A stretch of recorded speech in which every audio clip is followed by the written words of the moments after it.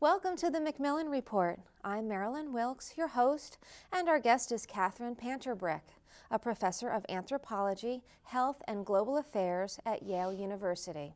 Professor Panter-Brick's research consists of critical analyses of health and well-being across key stages of human development, giving special attention to the impact of poverty, disease, malnutrition, armed conflict, and social marginalization. Her focus on children in global adversity has included biocultural research with street children, refugees, and war-affected adolescents. She has published widely on child and adolescent health, including articles on conflict and mental health in Afghanistan, infant survival in famine-stricken Niger, growth retardation in Nepali slums, biomarkers of stress in the context of violence and homelessness, and the effectiveness of public health and humanitarian interventions. Today we'll talk with Professor Panter-Brick about the research she's done in Afghanistan, focusing on the mental health of children. Welcome, Professor Panter-Brick. Thank you, Marilyn. Let's begin with an overview of your research. Tell us about it. We conducted the first large-scale mental health survey in Afghanistan, and before that there was simply no data to speak of that was systematic. So to put the research into context, there's about 1 billion children who live in conflict-affected countries, and in 2009 there were 36 armed conflicts, 6 of which escalated to the intensity of war, including Afghanistan. So conflict and health is a very big problem. In terms of research, there's very little research that focuses on adolescents, which are the next generation, rather than adults, and very little research that looks at family context and community context rather than clinics, and also that takes a longitudinal look at how things evolve over time. So we did a study of 1,600 children and 1,600 parents and teachers. We looked at this in the community setting, and we did a longitudinal work. So that was quite a landmark study. And what was the impetus for the study? Why did you do it? It was the product of working for about 10 years on children in global adversity, so homeless children, war-affected children, refugee children, and I often found there was a disconnect between the health interventions we put in place and the everyday lives of children. So we wanted to really illustrate what matters in the lives of children, their needs now and their aspirations for the future. So to do that as an anthropologist, we really try to look at what children themselves have to say and what civilian populations have to say, because they're the least studied. I see. Let's talk about your methodology. How did you do the research? We worked in schools. It was quite evident that that was the really only setting that was possible to work in, because we wanted to interview face-to-face children in privacy, and we also had to ensure the safety of the field team. So working in mosques or homes would not be possible to do.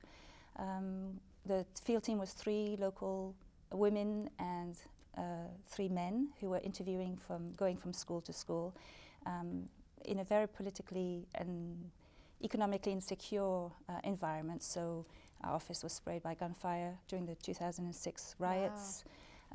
An NGO pulled out support in a rural area because the car of female interviewers came after dark. So those were kind of challenges, if you want, to work with. Establishing the random sample of school and contacting boys and girls and fathers and mothers was really the most difficult thing to do.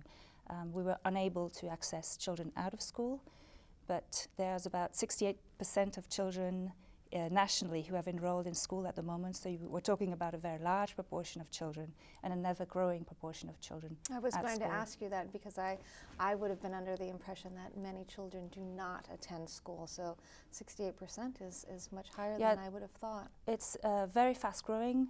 Education is at the premium. Families know that. Those who can often put their children and struggle to keep them there. We're talking about 11 to 16-year-olds, so in the context of boys having to really work for the household economy and girls at the age of marriage, it's quite remarkable that those children still get to school. So because of curtailed education and the Taliban, some 16-year-olds are in primary classes, of course. So it's all a mixed match of ages. And is it equal boys and girls, or are there more boys than girls? Or there's obviously more boys than girls, really? about 3/4 of boys and a lesser proportion of girls, but they have girl and boys schools very often. Then the other point to make was really that when you're working in conflict settings, you're very often guided by a paradigm that mental health is consequent of trauma of war, and I wanted to broaden that agenda a little bit to think about risk in a more interdisciplinary way. So I was trying to marry the best of psychiatry with the best of social sciences. Mm-hmm. And in psychiatry, you want to understand what mental health disorders are and who has them, so you can treat individuals. In the social sciences, you might want to think about how this suffering comes about and why it's occurring and how it's experienced and coped with, so how it's articulated in a society setting. And was it difficult to do the work in the schools? How were you received? As I say, we worked through local partners, so we had a Ministry of Education letter, which helps open doors. We worked through a social work professor in Peshawar and a psychiatrist in Kabul. I'm an anthropologist. My research partner, Mark Eggerman, is a Middle Eastern specialist. So we put together the kind of team that would be able to be very effective. We implemented it with a Kabul-based research agency called Altai, and it was funded by a medical charity. It was difficult. The most difficult thing was to get this random sampling of schools, because you had to have a list of schools which didn't exist at the national level, only district level, and a list of children which only existed at class level rather than at school level. So that was a challenge. But in itself, participation is not that difficult. The Afghans have a great tradition of hospitality, so when you get to talk to them, they invite you in. And we had, because we took our time and we built rapport, it was quite extraordinary, really. Children told us it was the first time that somebody had come to ask them what their difficulties were. Mothers told us it was the first time they had been allowed outside their home to visit the school and to meet this child's teacher. And the teachers told us it was the first time they'd been asked to reflect on how difficulties might interfere with education performance. So that was, participation, I say, was very high. People saw the value of that. And you mentioned that your research is interdisciplinary. Can you talk about that a little bit more? So it, as I said, we tried to approach it from bottom-up, the social sciences approach. So we included a survey that looked at mental health disorders and what they were, with interview approaches that would understand us the how and the why of suffering as it existed. One of the things we found was that the most powerful predictor of poor mental health was violence, and that you can find out through a survey. But the explanation for that violence is only realized through the interview. And what was interesting was that the violence was not just contingent on war. It was not just a spectacular form of military violence that mattered to the life of children. It was very much the violence experienced through accidents and no resulting health care, or beatings in the home, or stabbings and brutality in the neighborhood. So the message is really not to just get drawn into the visible forms of violence that we expect, bombardments, explosion, the American war, landmine injury, but also the more invisible forms of violence that exist and affect children very deeply, what we call everyday violence. Okay, so that was one of your findings. Were there any others? The findings in terms of prevalence was that 1 out of 5 children suffered from mental health disorders in the clinical range. That's twice what you expect in that age group. So it tells you that mental health is a big issue in Afghanistan. The more interesting finding might be that you could turn it around and say 4 out of 5 children live in that toxic milieu of poverty and violence, and yet show few of the symptoms in the clinical range. So those are you could call them the resilient children. Risk and resilience is like two faces of a coin. You have the vulnerability and the survivors. We tend to think of children as victims of war, but also surviving it. So that proportion is showing you that, yes, you can focus on the 1 out of 5, but it's very deeply interesting to understand how the 4 out of 5 managed to survive war in those circumstances and come out with better outcomes that you might expect. Let's talk about the mental health issues themselves. What are some of the mental health problems that you saw? Well, most often you find in that age group, boys would have conduct disorders. at schools, and girls would have emotional disorders of depression. And in Afghanistan, it's very much all of them depression, internalizing disorders. So a great deal of sorrow, a great deal of grief, and what we simply call depression, what I call the loss of hope in the future. So there's grief related to war and the loss of your beloved and your relatives. If you lose your father, for instance, you're in an incredible precarious position because your father is the person who might get you your preferred cross-cousin in a marriage, for instance, or you become, you fall at the mercy of an uncle. So losing your father or losing your mother is really a huge loss of social support. And so when that happens, you are in a vulnerable position in society. You don't have somebody to fight your corner, if you speak. So there's that, I would say that's the most important, the depressive symptoms, the most important mental health problems that we found. Did a majority of the children you spoke to, did the majority of them have loss in their lives? Yeah, everybody, I think the scale of loss is enormous. I mean, you have people having 30 relatives killed in the war. My goodness. And the war has been going on for 3 decades. So it cascades from one generation to the next. So that's pretty much everybody that is affected. And yeah. Are you doing a follow-up survey to the study? We did a follow-up survey, which was pretty interesting in the sense that in the absence of an intervention, mental health outcomes were better a year later, and that was a real surprise. I was expecting them to go downhill. And I understand those findings by the fact that I could only follow up those who had stayed in school, and due to the absence of record keeping, we couldn't follow those who had left school. So we lost about 40% of the sample in Kabul. And it is those families that were able to anchor their children at school. That's a measure of strength and resilience despite debt, despite illness, despite the threat of being evicted. Some families live in tents in the middle of a communal courtyard with no heating and no electricity. My goodness. That's the precariousness of the housing that you find. Other families are 3 families to a room. Despite that, they were able to keep their children at school. And so it's not surprising that their mental health outcomes didn't necessarily deteriorate. Those that did, within that sample, talked of family harmony and unity being difficult. So the diary phrase is itifak and wahdad, meaning the family had conflict. There was severe beatings inside the house. There was all the time some kind of frustration that erupted, and that made life very difficult. So it says that family violence is really an enduring predictor of children's mental health, even in the context of that extraordinary military violence that's going on in the larger picture. So they kind of have a double whammy, the violence of the war and then the violence at home. Yeah, think of several layers. Yeah. So there's the most spectacular one and the most invisible one. And I think you need to address both. And I think you need to really understand how difficult it is to struggle in that context. I mean, a professor at Kabul at that time makes $50 a day. That's not enough to pay the rent in the context of these huge rent rises because of the expatriates' presence.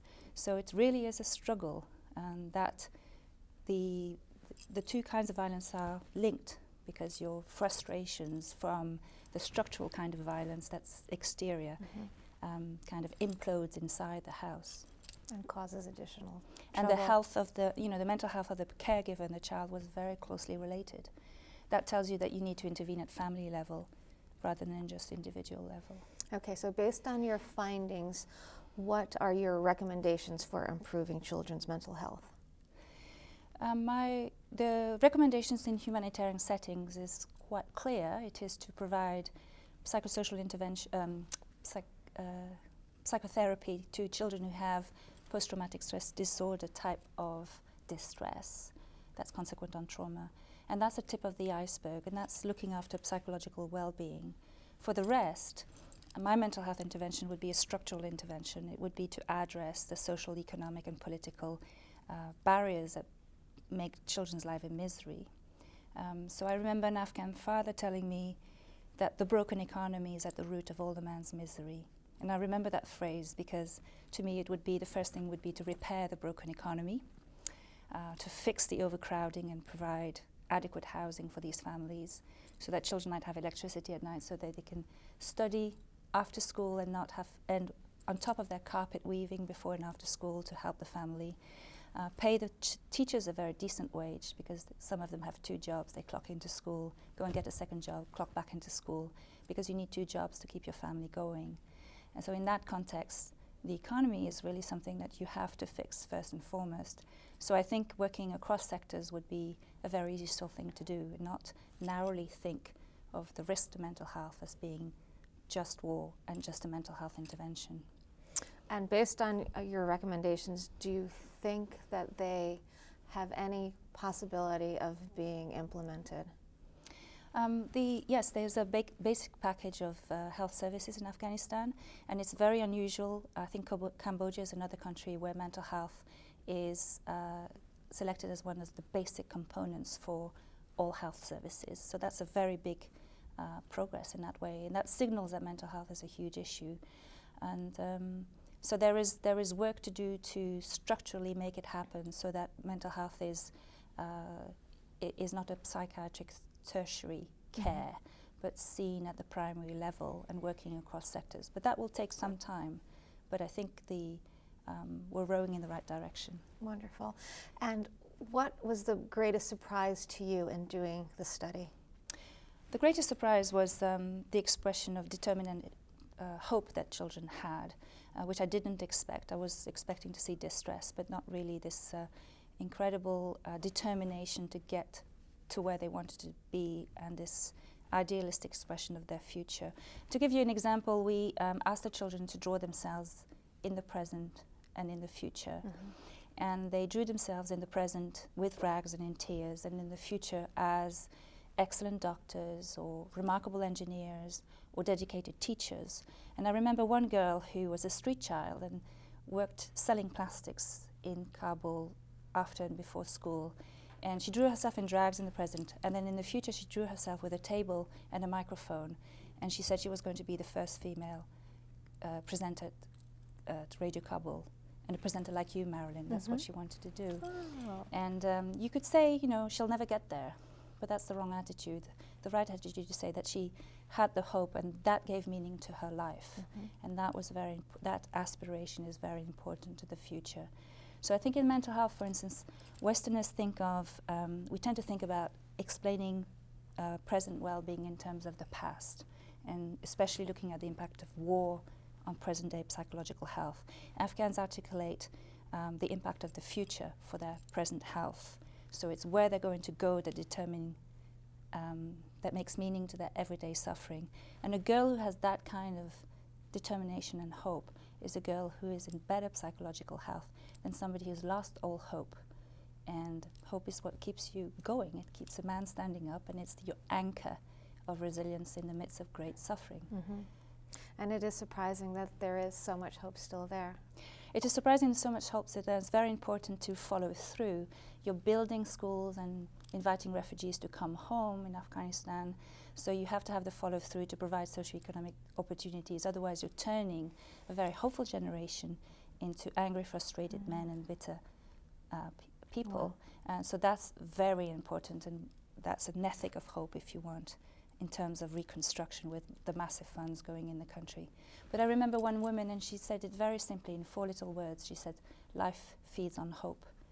That's a very beautiful phrase. It is. So my take-home message for global mental health might be 2 things. It might be, first of all, work at the family level to strengthen families and really connect very deeply with the everyday life of children and their parents, and work across sectors, mental health, social and economic sectors.